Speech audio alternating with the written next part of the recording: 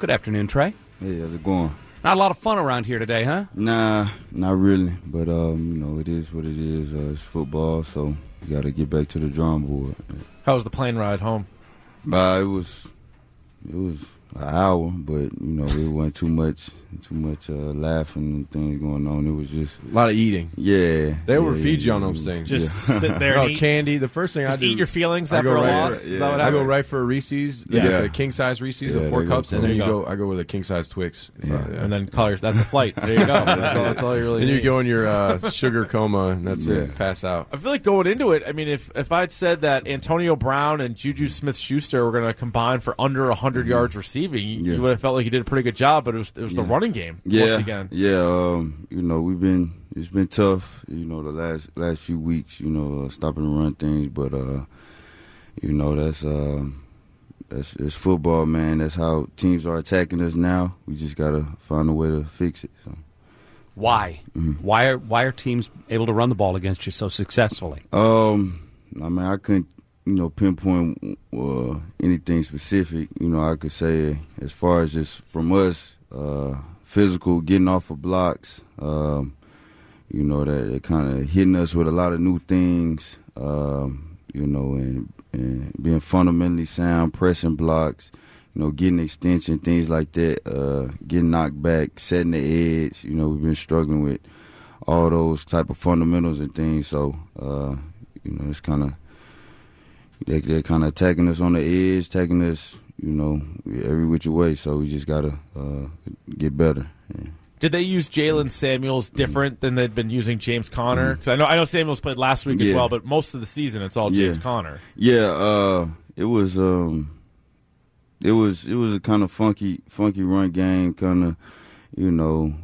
Some of the things that they did that they've been doing or used to doing, but it was just kind of a situation where we I wouldn't say preparing for Conner because we knew he had an injury and things, but it was so we was prepared for whoever to play, but I think it was just a fundamental thing, and getting knocked back, setting the edge, like I said, forcing it back to the teeth of the defense, and we struggled with that at sometimes last night. So.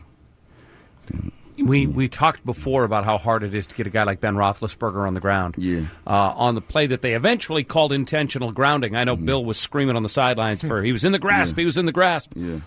Do officials give him more leeway because he's so big and strong? Yeah, I mean, it's tough because, you look at plays around the league and, they don't want you to take the quarterback to the ground or take him ground hard or make a physical tackle on the quarterback. But with a guy like him, if you try not to drive him through the ground or try not to, take him to the ground hard, then he's able to stay up and he weighs as much as the DN. Yeah, he weighs the same weight. Once he get his right arm free, he's able to throw it away or throw it wherever, and it's kind of like what you do, but.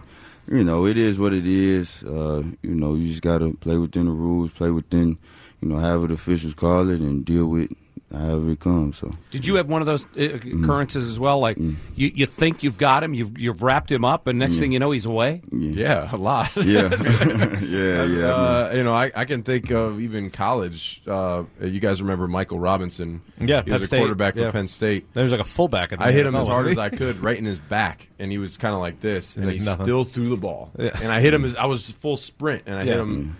Like blindside hit, and he still threw the ball. I got up thinking I had a sack, and I saw incomplete. I was like, "What?" Well, it seems a little inconsistent because Van Noy's sack was basically they hugged him. Yeah, he's kind of wrapped up, and they were dancing. And sometimes they let the quarterback get out of that, and then other times they blow it dead, so it can be a little confusing. But now at the last series when you guys have the ball, are you thinking you guys are gonna score and tie this thing up? I mean, you held them to a field goal, so it was only a touchdown. Brady had over 2 minutes to move it down the field. What were you feeling like on the sideline? Yeah, we always, obviously anticipating, going down there, getting some points, tying it up and being have to, play a few seconds out or, get it to overtime or whatever. But, it didn't happen. So, you just kind of whatever it was when we went out there, we had to play it. So.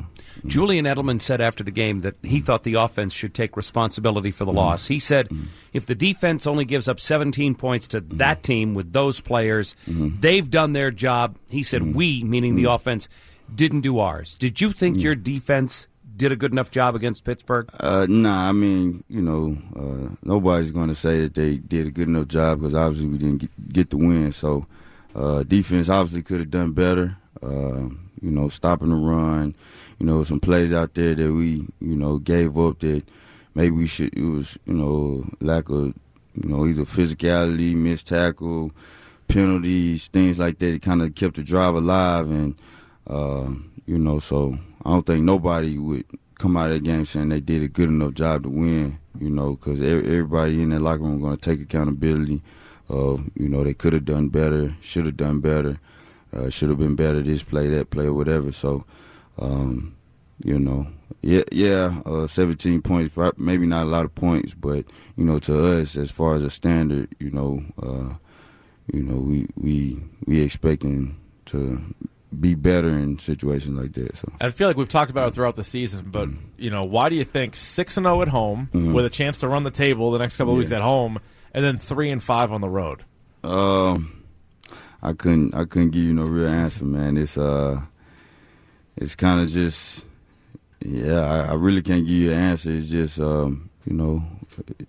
get out executed, get outplayed. It's it's the NFL, so you're dealing with great teams each and every week. No matter how they played the week before, or week 2 or early in the season, you just kind of. It's that Sunday that you got to perform and you got to show up. So just because you did it last week at home or 6 weeks ago, you did good this time, but it's in any given Sunday, so you just gotta show up that day, and teams execute well, we get out executed, we get out played, out physical, all those things, and you end up losing games. I hate to say it, but it sounds like sometimes your team isn't tough enough mentally on the road. All those things you just described. Are you tough enough? Yeah, I mean, definitely, I don't mean physically because you're close enough to hurt me here. But mentally, is your team tough enough on the road? Yeah, I think, just the structure, the history of the organization, we pride ourselves on being mentally tough and having, mentally tough guys in the locker room.